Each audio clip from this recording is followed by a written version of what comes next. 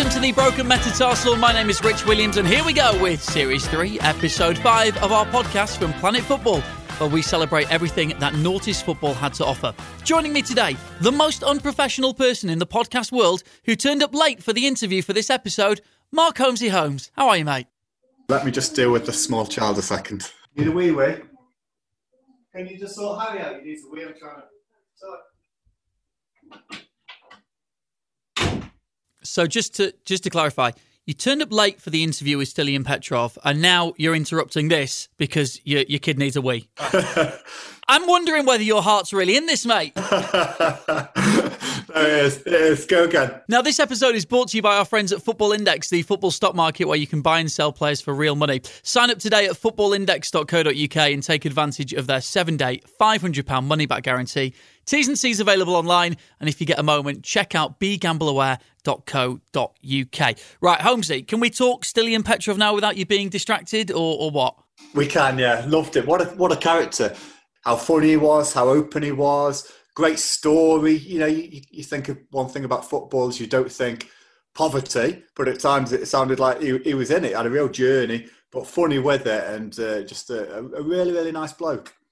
Things that stuck out for me, in no particular order, but things you might want to listen out for without us giving too much away on what Stiliyan Petrov had to say, are things like nights out in Newcastle, burger vans in Glasgow. There's a bit of a theme, yeah. I'm not going to say unprofessional, Stiliyan, but certainly in the early parts of his career, it sounded like he was taking one or two liberties, maybe.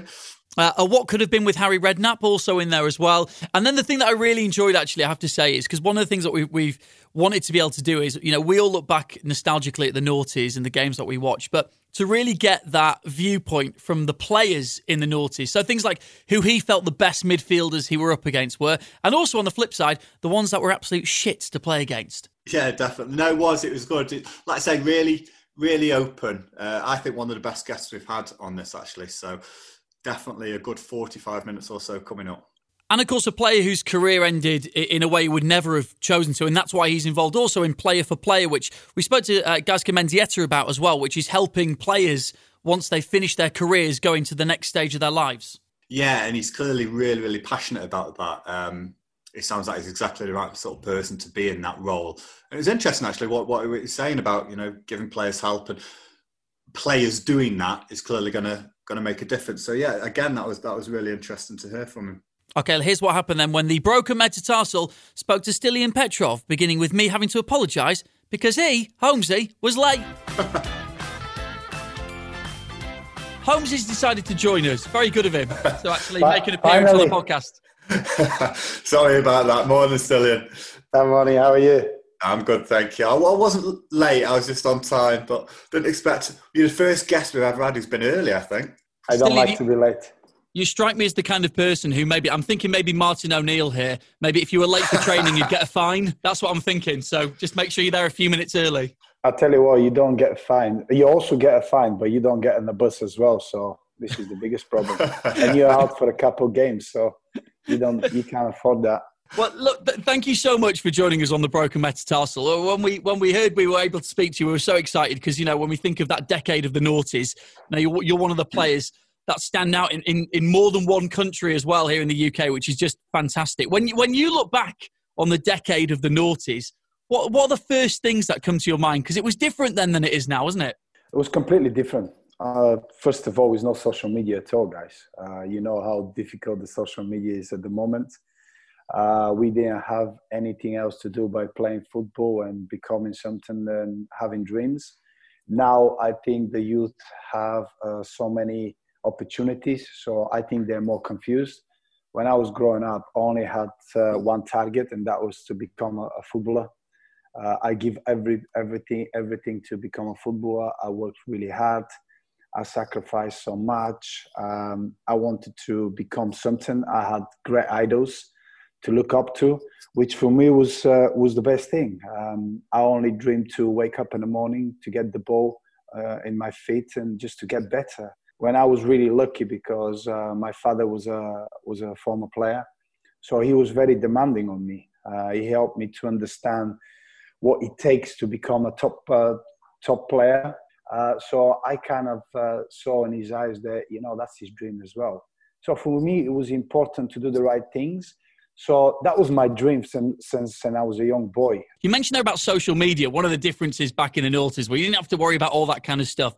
Let me just ask you, before we get into it all, what's the one thing in your career, whether it was in a changing room or on the field or off the field, that you're glad never made it onto social media? Had that happen in 2020?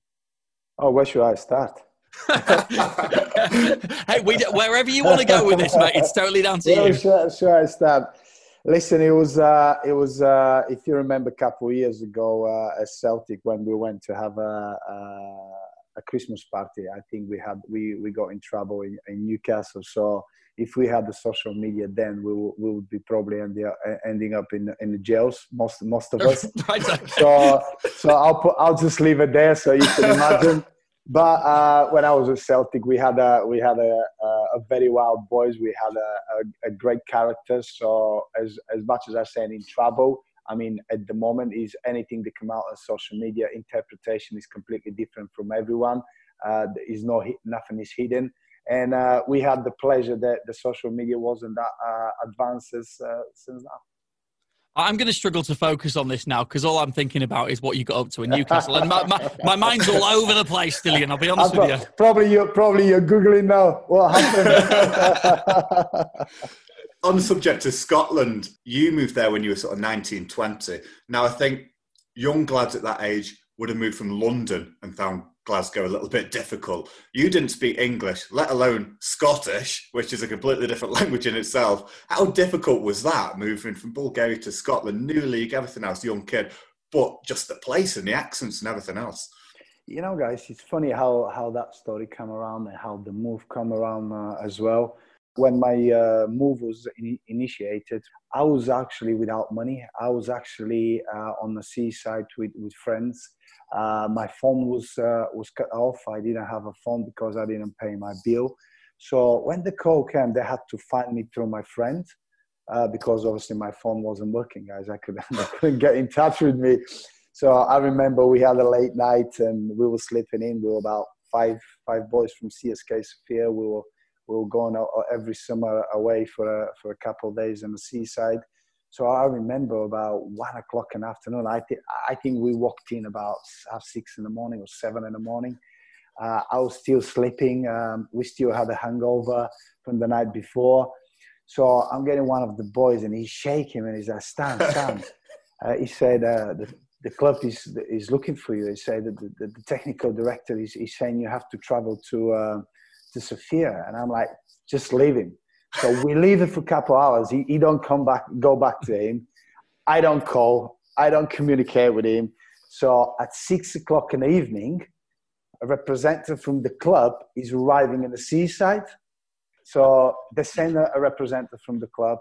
He arrives at where we were staying, and he was like, "Come on, you have to pack up, and I have to take you to Sofia." And I'm like, "What do you mean I have to pack up? Where you want me to go?" He say, "You're flying to Glasgow." And I'm going, "Hold on a second. What do you mean I'm flying to Glasgow? I'm with my friends. I'm on the seaside. What's happened? What happened in the last? I just left 4 days ago." And he went, we have a huge offer from a club in Scotland. You have to travel. You and another player, which is Milan Petrov. We played together in CSK, and we are playing together in the national team.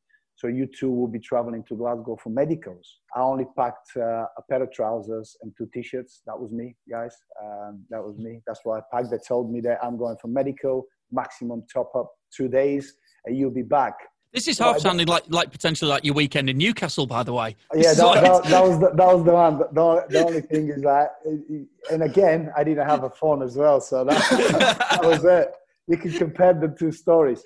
But, you know, at the airport, I only travel with 1 pair of shoes, 1 pair of trousers, and 2 T-shirts. Now, bear in mind, through that journey with the club representative, when we went to the club, I didn't ask about the money. I was so excited that I had have the opportunity to go and become something. It made me really happy about, you know, being my talent being recognized. All my hard work is being seen. I could follow the dreams of my idols, which my idols at that time was Hristo Stoichkov, Krasimir Balakov, Flechkov, you know, Trifon Ivanov. This is a huge players. You know, they became fourth in the world. We all lived the dream with them. I was a young boy. So I knew their careers. I knew what they've achieved. And I wanted to become like them. So I didn't ask about the money. I didn't ask about anything else. I just wanted to go and become somebody. I think I went on $400 a week at Celtic. That was my move. I'm moving from Bulgaria, different culture, no friends, no family. When I spoke with Milan Petrov, he walked in my room. I remember the conversation when they offered, I think they offered the same contract. At that time, don't matter that, this is probably, you say, is a lot of money. But a footballer who moves 19 years old, I mean, I had to look after everything, phone bills, bills around my property. I had to eat. I had to make sure I dressed well. I remember I was only walking with 2 pair of tracksuit because I didn't have money to buy any. But at least you got something other than just the shorts now. At least at this point, you've upgraded. You know, you realise it's a little bit nippy in Scotland actually, and shorts probably isn't going to work for the whole year. And it gets the story gets really better. I remember Milan Petkov is walking in my room. Obviously, they've made the offer. I wasn't aware to the offer because I was just a young boy. But Milan, he was a family man, so he already went through a few negotiations before that with his previous club, CSKA Sofia. He knows how the trades work, so he was asking the right question. Young Stan, you don't ask any question. So Milan is walking into the room, and bear in mind, we are already into the 5th day of that journey. I only had a pair of trousers and two shirts. So he sees my trousers and one of my shirts hanging, and he was like, "Let me ask you a question. What is that?" And I'm like, "I'm not joking. I had to wash my clothes in the sink because obviously I've been about 4 days with these clothes. I don't have any other clothes." They told me we're coming here for 2 days. And he just started laughing, and he went, "Listen, I have to talk to you about something." And I went, "What is it?" And he went, "Listen, we just had the proposal. I spoke with the agent. I spoke with the Bulgarian representative, and I won't be signing." And I went, "What do you mean you're not signing? Why are you not signing?" He say, "Listen, I've got family. I have to look after my family. The money's not good enough for me. But listen," and that was his advice. And you know what? As much as he was making his own decision and saying, "I'm not signing," he said, "You know what? The money's really poor, but for you, you have to go for it." And that time, I didn't even ask the money. And I went, "Yeah, I'm in. I'm definitely signing. I didn't come here not to sign." And before he left the room, he looked at my pants again, and he just laughed, and he just left the room. So at that moment, you know, I didn't really look at what I'm signing. I didn't look what exactly the challenges will be for me. I just wanted to dive in and just take that opportunity and become something.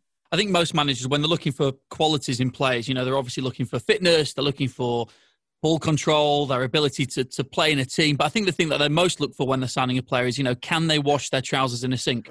And if you can tick that box as well, then... I didn't have a choice, so I had to do it. Adaptable. Yeah. Yes, you're right. Once you've signed up, obviously Milan's decided not to join. You don't speak the language. You've probably got the Scottish guys in the team bollocking you. Haven't got a clue what they're saying. You've got John Barnes playing you out of position at right back. You must have thought, have I made the right decision here? Yeah, I had, listen guys, I had so many doubts about, you know, leaving and going back to Bulgaria. When I mentioned it earlier, I had great determination. I just didn't want to be a failure. I didn't want, and it goes back to your values, core values. I didn't want to let not myself down, but my dad down, because I could see in his eyes that he wanted me to become something. He paid so much attention to me growing as a player. He analyzed every single game after every game. If I don't play well, he won't talk to me. If I don't train well, he won't drive me home. He will make me walk, and he will drive behind me just to tell me that, you know, I haven't been at my best. So walking through these moments, you know, after training, before training, after the game, before the game, you start analyzing your game, your mistakes, what you have to do to get better. And this is the moments that actually you rewind back and you say, well, you go back to these core values and you say, well, why I'm here, how I got here, why should I never stop, why should I keep going? And this is the moments when you see, you know what, I have to fight. I had a really difficult start at Scotland, guys, because I was out of shape. I wasn't fit enough to play as a young boy. I was a little bit overweight. I didn't speak the language, so I wasn't integrated to the dressing room. I could only speak with Mark Viduka, who he was speaking Serbian, so Serbian and Bulgarian are similar languages. So I can literally find a little bit of what's happening in the dressing room, what players think of me, what I think of the players. So I wasn't sociable. And when you're not sociable in a team environment, nobody pay attention to you. Nobody wants to give you that extra time of their own time. So I had to realize that very quickly. And as much as people talking about, John Barnes, he wasn't John Barnes. I think it was more of the club than a John Barnes, because the club had to realize, and they realized later when I start speaking the language, when I start sharing to tell them that how difficult it was for me. So that was the era when they start bringing player liaisons, more helpers around the club, making sure that the players are more settled. But I didn't have that luxury. And that made me stronger. That made me realize how nice and how warm you have to be to others, how helpful you have to be and patient with others.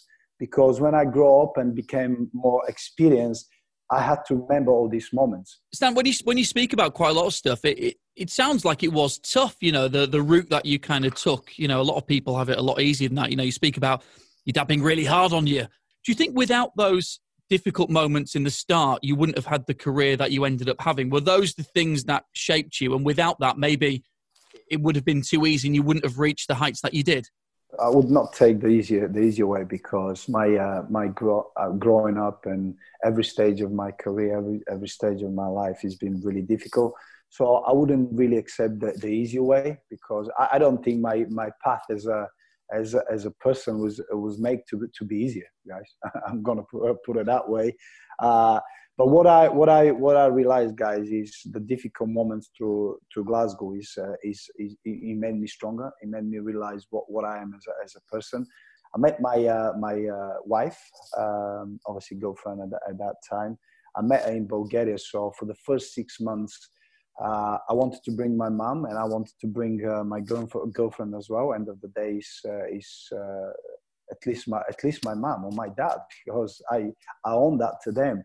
But I didn't have the possibility to do that, because I didn't have enough financial backup. I didn't have enough money to make sure that I can look after them when they come to Glasgow. My wages for the month was about I think it was $1,600 at the time. They converted into pounds. My second bill for my phone bill, because I was constantly on the phone. I wasn't speaking the language. I was constantly speaking with people in Bulgaria. My second phone bill was £6,000. Bloody hell! Now you guys, now you guys can imagine the time I've been on the phone. I was 24/7. What phone would it have been then? I'm trying to think what phone you would have had at that point. I can't remember who I was with at that time, but my first bill was £6,000, and I hope one day you have a chance to speak with the person who helped me actually to settle that bill. I had to through the years I had to pay it monthly. I had to borrow money from my friends from Bulgaria to make sure I can live in Scotland. Wow. This was my life. I got friendly with one of the security guys at Celtic. His name is Brian Wilson. He doesn't speak Bulgarian, so everything was a hand signs. So it was really interesting relationship we developed. Obviously, he starts teaching me English. He tried to give me a lift every day in training. Wait for me after training, bring him back, make sure that I've got something to eat. We go and do shopping together. So we struck a great relationship, and he helped me so much to realize what the culture of Scottish people are, how I need to treat Celtic, how I need to think Celtic, how hard I need to work. And you know what? We'll go in the morning and he'll just start picking parts of my body, and he was going to go shoulder, he's going to go elbow, he's going to go wrist, and he's going to go knee. And he starts that way. It sounds silly, like people say, that's what little kids do. But for me to learn the language, I was a little kid. I couldn't. So the best way to learn any language is to sing head, shoulders, knees, and toes. Yeah, that's how you do it, right? That's how you learn any language. Stan, that was one of the favorite songs in the dressing room. Ask the young brother, head, shoulders, knees, and toes. Stan, was it Brian? I mean, did you get any extra money from working on the burger van? Because for anyone who doesn't know this story, you had a pretty unique way of learning the language, right? That's my friend's. That was my friend's business. He had it on his house. He was working as a security guard at Celtic, but he had the burger van who his wife was running. So the funny thing is, a few times we went for food, and he realized that I'm really struggling about ordering and making an order and understanding how everything works around that area. So he said, you know what is good to do is come over sometime. And I was having one or two burgers, guys. I won't lie to you. But he said, you can sit around and just listen about how people place their order, how people, I've heard some great way of ordering food. I've heard some bad ways. I've heard some good language, some bad language. But it was a great experience. So I could, people say, may I have? Some people say, hey, can I have? So it's different way of talking. So you explain to me, listen, did you hear that person? That was more polite way. Sometimes if you're friends, you're allowed to say it that way. And you know what? Funny things is, guys. When you're around there's a lot of people coming around. There are a lot of people talking. So now at the start, I started with how are you? So when somebody says, how are you? I'll listen their reply. So on the next morning, I'll walk in the dressing room and I'll say, good morning, guys. How are you? And everybody will turn around and was like, yeah, good, Stan. How are you? And I said, I was very good. And the next thing will be, how's your day? And that's how I build up. That's how I build up of how to learn the language and how to do it, how to integrate myself into the team. And the funny thing is, guys, I had a very difficult time. But as soon as I showed that effort to become part of that team, the boys are straight away. They clocked it straight away. They went, yeah, we want to help. So all of a sudden, I had a group of players that now are thinking, yeah, Stiliyan, they call me Stan, is actually making the effort. We tried to help him. So sometimes when I play, when Paul will come and he will sit beside me. So, you know what, you've done really well there. And I'll start understanding. I'll have a conversation and I'll give him my feedback. Yeah, but Paul, you know what? He asked me to do that, but I can't do that because the player was too wide. And so now I was talking my language. Now I felt I'm there. I'm with the boys. I want to get better. I want to be part of that. And it was funny. It was like people saying John Barnes. Yeah, he wasn't helpful. I felt with John Barnes, he was still a player rather than become a manager. It became way too early for him. Kenny Dalglish was there. And you know what? When John Barnes left and Kenny took over, actually Kenny was more closer to me. And Kenny realized that, you know what? This boy needed help. So he'll come and he'll chat to me. Come and he'll put his arm around my shoulders. And he'll try to talk to me. He'll try to give me. And then I started playing well because by the end of the season, I ended up with 3 goals. I started enjoying my football again. And I felt part of a team again. Let me ask you, because obviously a difficult start there at Celtic, it's always going to be difficult if you're just walking around the changing room singing head, shoulders, knees and toes to everyone. They are going to be thinking, what on earth's going on here? But that aside, it became a very successful period for you and league titles and cups and playing in Europe and all sorts of stuff, which is really, I guess, was the culmination of a dream come true for you. When I look at Celtic as a non-football player and I look at the clubs where I think, God, if I'd like to run out and have a good game in front of a crowd, I'd quite like to do it in front of the Celtic fans. What's it like up there? It must be absolutely fantastic. It's a dream. It's a dream for players to play at Celtic Park, guys.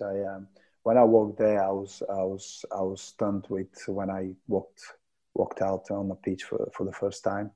The fans are just the magnet the fans bring out of you, because you walk out and you go, wow, this is something different. And you know what? When you go out and you see some players can't perform, you understand why. Because you have to be a strong character and a strong personality to live and breathe and perform under such a pressure. Because those fans don't accept anything by a victory. That's why their breed is. They just don't accept anything else. And if you don't understand the DNA of the club, if you don't understand the history of the club, then you don't have a chance to play out there every single week. I love going out to play. I couldn't wait to get out there and give everything and make those fans happy and make them love me, because I've realized what opportunity I've got. I realize how lucky I am to have the opportunity to play for Celtic, for a club like Celtic. And you know, the funny guys, that everything changed for me in a positive way from one man, and that was Martin O'Neill. He was very honest with me. This is something that a lot of managers don't understand. You know, the players only need a little bit of honesty. That's it. It's not a huge scientific resolution, you know, to understand about being a good manager. That's the first day that Martin O'Neill walked in a training ground. We done a blip test. I come back overweight from my holiday. I had a good holiday. Again. Came back. But this was my mind. I thought when, you know, coming from Bulgaria, I thought my weight and my stamina is good enough to play football. When I walked into Celtic, I realized I'm nowhere near as good as what is expected for a top player. So the first day we done a blip test, and he thought I was one of the masseurs just having a crack with the boys trying to get fit. that was his perception. So obviously the boys told him, no, he's the player. So for 1 week, he didn't say a word. He was observing. He was watching me. So just before we went on a training camp in America, he pulled me in and he said to me, he was dead honest. He said, "Listen, Stiliyan, I've been watching you. Last week. I can see that you have ability. I think you've got something there, but you have to get fitter. You have to lose weight. You have to understand that I want players to run. I want players to be capable of maintaining that fitness for full season. He's not talking about one game. He's not talking about 3 months or 6 months. He's talking about full season. Straight away, he's put it on my head. If you want to play here, you have to be as fit as you can." I went back to the fitness coach. I spoke with the physios, and I said, "Guys, I've got 4 weeks to become fit." So I spoke with the fitness coach, and it would be interesting if you come across to him, guys. Jim Henry, he's one of the fitness coaches, and I had a 10 years period with him, and we went through a lot together, you know, getting me fit and being unfit and, you know, working harder. So he put a plan for me. I mean, we went to America, we'll train. It was about 36, 37 degrees in the morning. We'll do a 2-hour session. All the guys will come back. They'll go they'll go and play golf. They'll go and wander around Florida. You know, they'll have their own time. At 5 o'clock, I was on the gym again, because I had one goal, guys. I'd love to go and spend time with everybody else. I want to communicate. I want to be part of that team. But I had one goal, and my career was depending on these 4 weeks. So I'll train in the morning, and I'll go and I'll do 2 hours in the afternoon. I have to go and do a cold bath. I have to go and have a recovery skins, and I have to go in bed. Everybody, boys will come back. They'll go chat. They'll stand, come for a coffee. I can't afford to come for a coffee. That was nearly for 4 weeks, guys. I couldn't take my eyes off it, because I knew one thing, and I understood one thing from the day one. You let that man down, there's no way back. Yeah. You know what? 4 weeks later, we start our first game. I start the game. I played really well. 2 weeks later, and that's where you know who you're working on, what the man is across you stand for. Martin O'Neill pulled me in the office without me agent approaching, without me approaching. He pulled me in and he said to me, "This is that was his words. Stiliyan, I've just looked at your contract. I think you deserve more.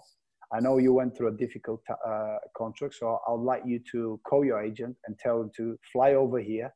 No, next week. I'd like him to fly in the next 2 days. I want to look at your contract, and I want to give you a new contract." So since that day, guys, I just went, you know what? I'm gonna run through a brick wall for this man. Obviously, you'd re-hook up then with Martin O'Neill when you came over to the Premier League. But before we get on to that, just one thing that I do want to ask you, which of course is the Old Firm rivalry, which you got to play in. And I just wonder whether you can pick out a moment. I mean, I look at that and I think that's a crazy rivalry. The fans, and everything about it. Is there one moment that really sticks out where you think, God, that really highlights and epitomizes what that rivalry is all about, either something watching the fans or from your position? Because, fans, tens of thousands of fans watch it, but from your position on the pitch, what was that like? You know what? It wasn't. The fans were always there. The atmosphere for that game is electric. You can see the mood change straight away. You know what strikes me really well, guys, and this is something that not many people talk about. Obviously, most of us, me, Lubo Moravcin, Matt Viduka, then it's other players coming, from England, from all over the world. But what I've noticed when all the Scottish players, when that game come, it's a different preparation, guys. I could see their eyes are just widening up.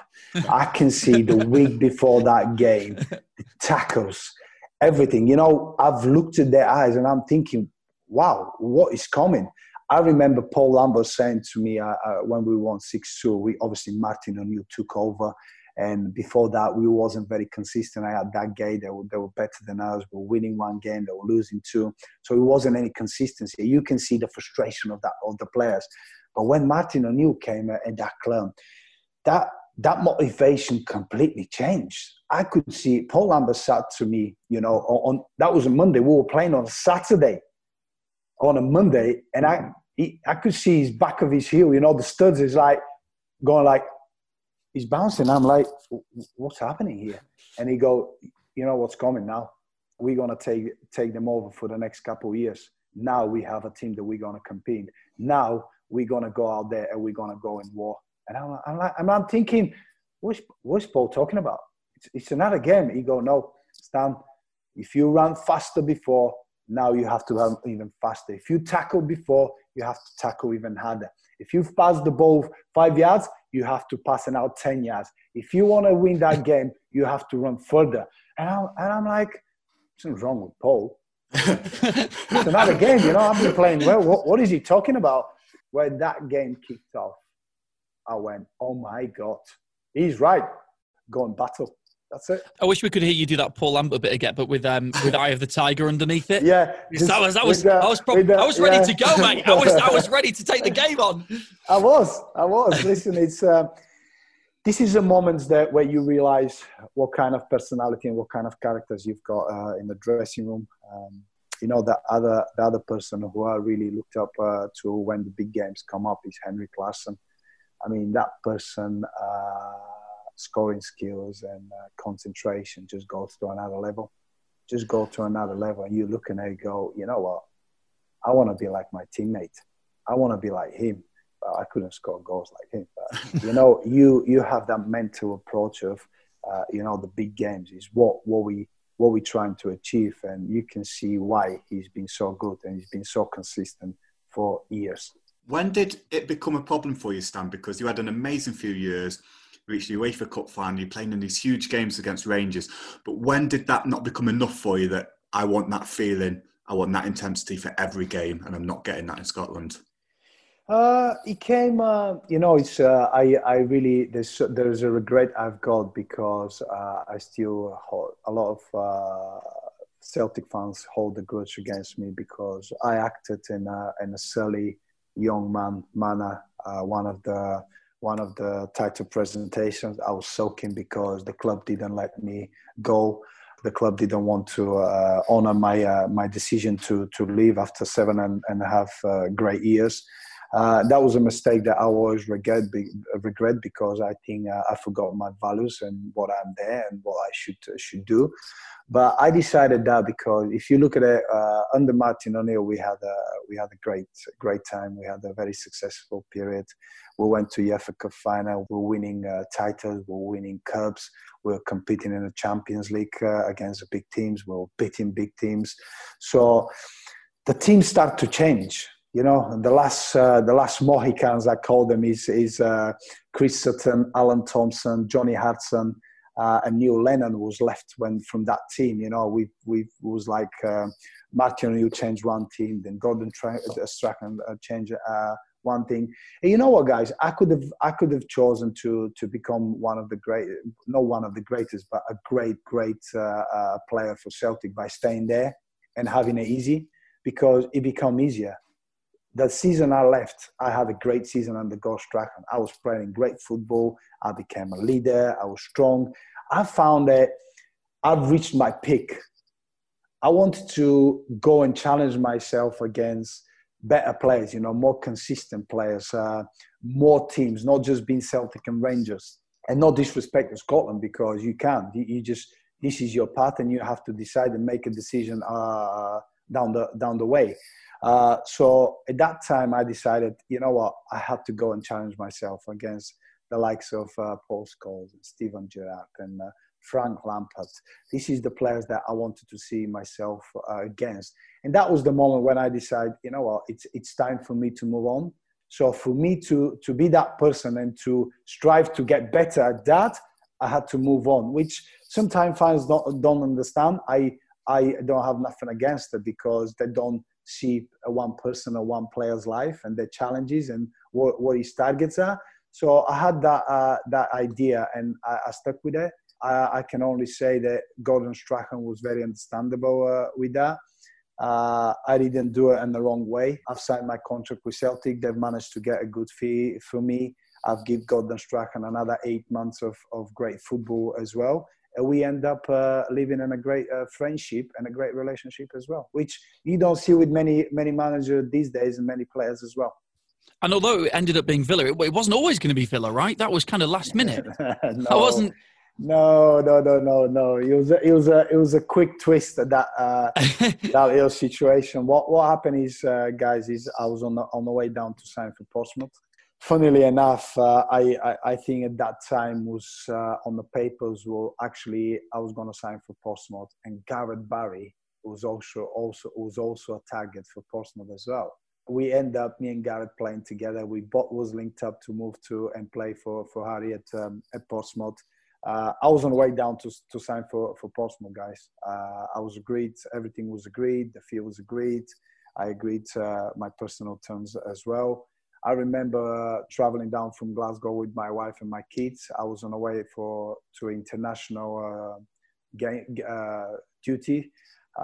It was 2 days before the transfer window was closing, so we didn't have much time. I was on the way. We decided to meet up in Manchester Airport, and about 6:30 in the evening, I had a phone call from Celtic saying that actually they had a bigger bid from Aston Villa.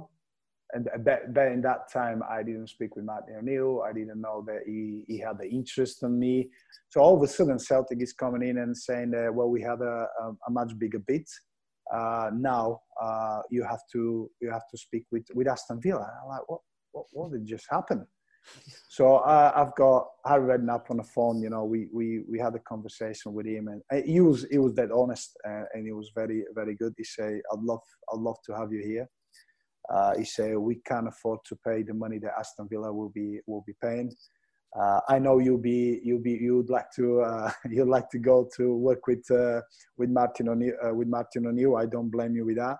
But if anything changed, just to let you know, I admire you as a player. I'd love to bring you to Portsmouth, and if anything changed, please let me know.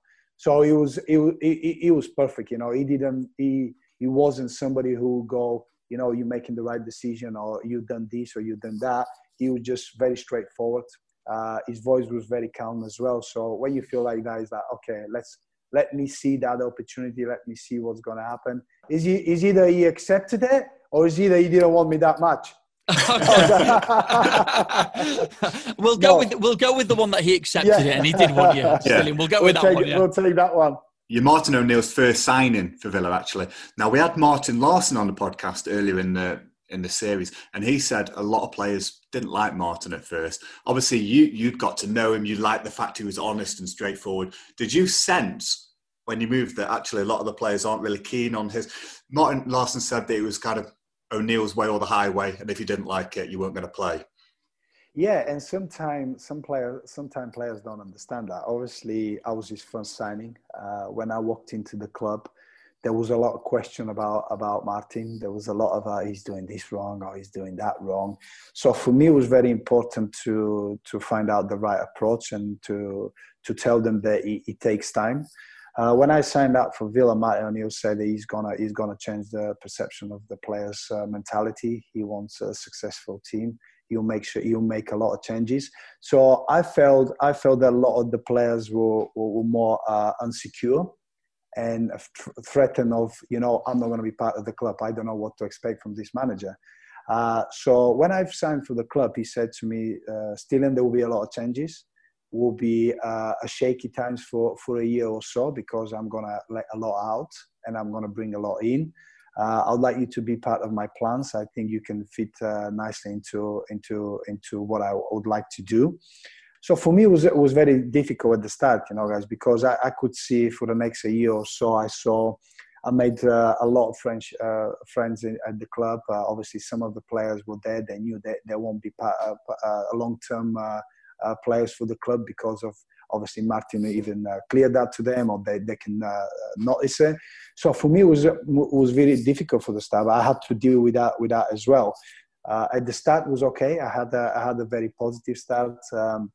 I was playing well, but when all the changes will start taking place, player was going out and players was coming in. There was young players. There was no balance of the team. I had to end up playing on the right. 2 of the games I played the right back. So all of a sudden, I'm trying to fill gaps and not using my strengths and not using my best way of playing and what I can do best. But I just had to fit in. I just had to do it because that was the plan from the start. And I couldn't just go and complain. I just had to deal with it. Well, once you're in the Premier League, obviously you wanted to make that step up. You talk about the week in, week out intensity, and you're starting to play against players you haven't played against before. Well, which of those ones through the years, because I'm always fascinated of this when we look back on the decade, like we as fans look at players and think, oh, I wouldn't fancy lining up against him. He'd be a bloody nightmare. Oh, God, he's going to get in my head the whole game. Who was it that you saw on the team sheet on the opposition that you just thought, this is going to be a nightmare 90 minutes? And who did you play against that you just thought were the best players of that era? Well, the hardest one I found out playing, and he was at the top of his game, is Steven Gerrard. I mean, he was exceptional. As a midfielder, I always pay attention to what I can get better at, how I can improve. I always analyzing the game of opposition. At that time, it wasn't so big into analysis and to stats and to data. He was the hardest to match up because he was different. He can change his game very quickly. He was quick. You give him an inch, he'll punish you. He can shoot. He had a great shooting ability as well. He had a great speed. He had a great awareness. So for me, it was very difficult. But it was also a great challenge as well because I had to study him more than everybody else. Same with Frank Lampard as well because Frank was, he was arriving late in the box. I used to play like that. So at Villa, I had to drop in a deeper position. So I have to watch clips all the time about what time, when he arrives, when he uses his timing of his runs, how he receives the ball, when he plays 1-2, how often he shoots around the bus because that's what he was doing. He'll play 1-2 and he'll just finish it. He won't even wait for the perfect shot. He won't even wait for the perfect opportunity. He'll just do it. So for me, it was like how I'm going to block him, how I'm going to deny him that, how I'm going to push him further in an area where he's not going to be comfortable, how I'm going to make that harder for him. Post goals again. Post goals when I arrived in the Premier League again, he had more deeper positions. So how are you going to press him? You press him, he pop around you, and he's away. So how are you going to stop him receive the ball? What position you have to take? So every player was different challenges. So those three was really eye-opener for me. Now, you've answered half my question.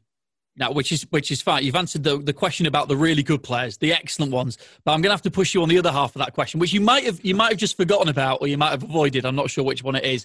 But the players that were a bloody nightmare, the ones that you knew were going to leave a foot in, the ones that you go, oh God, I don't want to play against him. He's just a shit to play against. There must have been some of those as well. Yeah. So Robbie Savage, Danny Murphy. We always had great battles. Sometimes with Danny, we get we do some medias and we talk about it. We always kicked each other, in the right manner. But I can remember them two. Like Robbie Savage as well. He's just a nonsense. He just go and he kicks you and he pulls your shirt and you just go, you know what? Just get away from him, man. Just don't get closer from me. Just get away. I mean, you're not really doing anything. And again, you get the ball, he's in your face, and you pass away, and you look at, I'll receive it again, and then you receive it, he's in your face again. You're thinking, just get away from me. This is two players that I'll probably pick that I remember from my time as well. Who else would give the verbals? Because there are players that like to talk a lot on the pitch, aren't they? Getting people's ears. Was it Robbie? Is he one of the main ones for that? Oh, yeah, he won't stop. He'll talk nonsense as well. He's just going to say things without making sense. But, that's him. Sometimes players find the strength. Players find what they do. Sometimes they wind up the opposition. And you know what? He had a good career and being successful for what he was. And, I don't mind that. A good banter on the pitch is always good as long as you're winning, though. Yeah. If you're on the losing side, you don't want to be on the other side of the banter. You've named 5 really great midfielders there. You definitely haven't solved the long-standing Gerrard, Scholes or Lampard debate we have in this country because you've named all 3. But none of those 5 players scored a goal from as far out as you did against Derby, I don't think, ever. This was part of the agreement to do this podcast that we had to mention this goal, right, Stiliyan? You said it. You know what? Got to mention the goal. You know what, guys? I've practiced that strike every single day. No, I haven't. Listen, this is a unique moment in a player's career when you have to just sit back and admire it. Not many players have the opportunity to score goals like that. Not many players have opportunity to shoot from there. Not many players have the confidence to take those shots. Because don't get me wrong, if I miskick that ball or I've missed the target, people will be talking about what is he doing. And that time at Villa, guys, I was under pressure because that was the time when I go back in the team and playing in more deeper position. Before that, Martin O'Neill left me for 3 months out of the squad. So for me to take that shot and be creative and adventurous, it was a big task. It was a huge risk. So listen, I still watch it all the time. My little boy watch it all the time. A lot of young kids. Who needs Peppa Pig, when you've got your old goal against Derby? Yes. Dad, please, can we just watch a cartoon? Not again. Listen, stop making us watch the goal. Listen, we went through that period a long time ago about having a few months of Dad, come and watch that goal again. He said, "What a goal! How do you practice it? How do you think about you gonna score from there?" So there's a lot of question as well. But you know what, guys. Every time I see it, I love watching it. I like the idea that the further Martin O'Neill moved you back, just the further out you had to score from. Just had he kept moving you back, you would have just scored from your own box in the end. When Martin O'Neill moved me back, I was like, he said to me, "Stiliyan, I've got a new position for you. We have a very creative, adventurous, quick players. I think we need somebody a little bit to give us a balance in the middle of the park. You've played that position for the Bulgarian national team. I think you can do well. I'll try you. That's what he said to me. I don't want you to go forward. What I want you to do every time they break us, I want you to organize. I want to be the balance of the team. I want to make sure you pull Ashley, and there was Stuart Downing, there was James Milner. You make sure Garrett is back in the position as well. You make sure that John Carew and Gabby is back in position where we can defend. You've got enough distance in front of the back four." So literally, you're saying to me, "You know what? I want you there to be my guidance. I want you to make sure the team is well organized when we lose the ball. When we get the ball, you can play. I don't have to tell you. The soon we play with the wingers, I want you and Gareth to keep the ball in the right areas. And the soon you see the opportunity, Ashley on Stuart Downing being 1-on-1, send it quick and let them put crosses in the box because we've got enough bodies." And you know what? It's very simple. People talking about managers, going and analyzing a lot of things. It was very simple, and it was working for us. And he built the team to play that system. So it was really fascinating. Sometimes people talk about, "Oh, what you do in training." Oh, we didn't do much.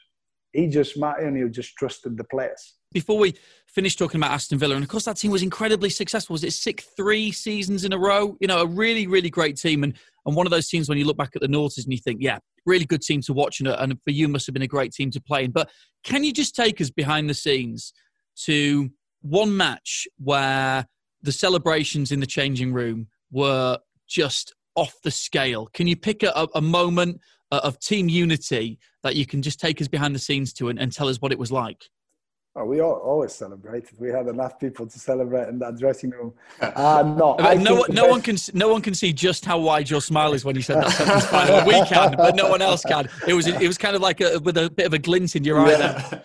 Listen, the boys loved it. Boys loved it. I loved it when we winning game, because we always had a couple of days off. The boys they were off to London. They were spending time with the family, with friends. They were out all the time. So we love winning games.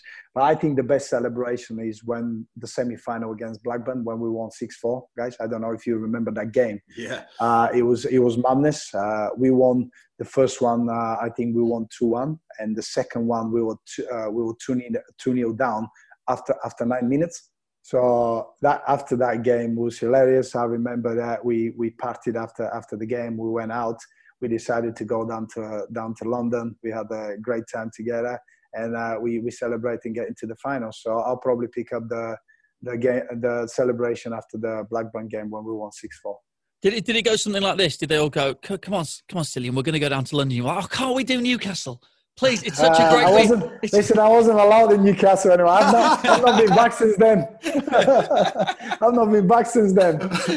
Stan, I think a lot of Villa fans are kind of a little bit torn about that era, because you had some great times under Martin, but then what followed after, people think, did the club get it right with the finances? Did we overstretch ourselves? How do you feel about it? And, players talk in the dressing room about wages and what other people are on. Was there a sense at the time that, are we doing the right thing here? I knew the approach that Aston Villa are taking. Unfortunately, it wasn't the right time. It started from Randy. Randy decided to go for a lot cheaper younger players. He wanted to make sure that he developed those players, and you have players for a long term, like for 4, 5, 6 years, so you can develop them, and that can become a business model. You can see those business models are very successful at the moment. Unfortunately, it didn't work for Villa. Then after that, the change of ownership, that didn't work as well, because there was a lot of uncertainty there. A lot of managers were changing as well. I had a great relationship with Randy Lemon, and when I was ill, guys, he was in the hospital. Him and Paul Faulkner was in the hospital all the time. They came, they see me. We shared some views, and I knew where the club is going. It was a great project. It was something different, which became more successful a few years later. But they wanted to implement this quite earlier.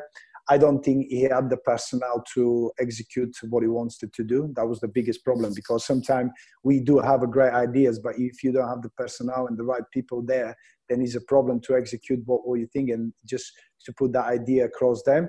Stan, when you spoke about your dream to play football and your core values and how that took you to Celtic, and then you end up at Villa, you would never have anticipated that your career would have ended in the manner that it did end, and for the reason that it did end. And I know that you're involved in player for player now. We spoke to Gaz Mendieta, who's also involved in that, which is all to do with looking after players coming towards the end of their career, and when they make that transition into normal life, whatever that might be. Yours was a particularly unique situation. So what has the industry learned from that for players who are suffering with illness in particular? What's in place now? How are you guys helping players that might be in that situation? You know what, it's funny saying it, we're still learning, and it's not a new life. It's a confused life for us, guys. We as a players, we concentrate everything on becoming footballers. We don't pay attention to what is after. I don't think many people pay attention in the long term. To prepare for a long term, to have a long term plans is very difficult. But we as a players, we have to understand that that's a very important part of our career as well, because our careers are very short. I mean, I had the pleasure to play long. You know, I've played professional football for nearly 17 years, guys, which I've been lucky. Some players don't have that. If you look at it through our careers, how many years do you actually make the top money? How many years do you have the top contracts? Only very small percentage have all their life and with a good contract. We've got income every single week. We think that we're untouchable. We think that everything is set for us afterwards. Unfortunately, that's not the case, guys. I had to do it the hard way. For me, it was taken away from me, which was the hardest thing. And by taking away from me, I said that for nearly 3 years, I had to really switch off of football. I had to switch off of what I wanted to be. I had to concentrate on surviving. This was my priority. I can ask you guys, does somebody prepare you for that? No. Nobody can prepare you for that. So what I started with, we're still learning about how to help former players, how to make that transition much easier, what is the right way, how to create yourself opportunity, how to understand your core values still, how to understand your skills, how to transition those skills from playing to non-playing career as well. And this is very important, what we want to help. That's why we started Player for Player. Everybody who is working in that company actually played football. We went through difficult periods in our career. We went through our highs and lows. We discussed with the industry. We had to talk with everybody around the industry, from players, young players, current players, former players, clubs, federation, organization, about what the issue is. And you know what, guys, we found out is those issues we dealt with when we were starting, when we're going through every stage of our career, and when we finish, are still there. So what is the right way? Is it the system? Is it the perception of how we need to help these players? What is the right way? This is the big question out there. That's why we decided to start Player for Player and bridge that gap. It must have been a nightmare scenario for you at the end there. I did look back when I was kind of researching ahead of doing this podcast and looking at a few bits and bobs. You know, one of the things is, firstly, the reception you were receiving, fans across the country really seemed to galvanise to support you. And also when you went back to Celtic as well, and that must have been really emotional for you. The scenes there were just incredible. You know, a really well-loved player, which I guess when you start out as a footballer, you want to be, like you say, you want to be loved by fans, right? In the sense that you've contributed something and they've appreciated what you've contributed, even if it had ended not in the way you might have wanted it to. You know what, when going back to what we started, guys, is who you want to become and everything that we went through. I wanted to become the right person. I wanted to become an idol for example for young kids. That's what was my idols. I've mentioned it before: Stoichkov, Balakov, people that I looked up to. I wanted to become something like that. So when I look back of the reception I've received from Aston Villa, from football, from the football world, not just these two clubs, it just shows you what kind of personality you've become. And it's just a satisfaction for me to see that I've done the right things. I always left my heart on the pitch. I always give attention to the fans. I always fought for DNA of their club. And when I had this support, because it was very important support for me, I realized what I became. And this is something that I don't think people can explain. I don't think you can find the right words to describe this. So at the end, when I look back, my wife actually asked me not long ago, and I say, how you feel after everything you went through, everything you've achieved? And I went overwhelmed, you know, because I've come from a very, I wasn't the best talent when I was a young boy. I had a dream. I had to work really hard for that dream. I had to go through so many difficult moments. I went through incredible moments as well. I met you. I met, we've got two great kids. I've played for some great clubs. I've played with incredible teammates. I competed against the best players in the world. It's just satisfaction. It's what I wanted to be. And when I look back is, wow, I've actually achieved that. And when you look back, guys, it's incredible. You know, I've got goosebumps, guys, of this. And when you look back to what you've achieved as a person, as a player as well, it's just satisfaction. And I started with my dad, because he wanted me to become something. I think he's really proud, and I could see that his dreams and not becoming that good, he lived that dream throughout me, and it is the best thing to see. Mate, I'm having a moment here as well. Stiliyan, it's been so great to speak to you on the Broken Metatarsal. Look, for anyone listening who can't quite remember we talked about it, just type in Stiliyan Petrov Derby goal and go and have a look. It's got hundreds of thousands of views. Most of them are Stiliyan showing his son. but still, well worth a look at. It's just one of those iconic goals from the noughties. And thanks for taking us back to that decade, Stiliyan. It's been brilliant speaking to you. Boys, it was really enjoyable, very relaxed, good laugh. Good luck, guys. So that's what happened when the Broken Metatarsal spoke to the brilliant Stiliyan Petrov. I absolutely loved everything he had to say. He's so passionate about everything he talks about. Yeah, so much pride as well when he was talking about his career. He spoke about having goosebumps speaking to us. And like you said, Rich, it was a moment for us hearing him and building it up. And yeah, I genuinely think that's one of the best interviews we've done on here. Just great to speak to someone who was clearly proud of what he did, loved every minute of it, and still looks back on it now and gets that feeling inside him.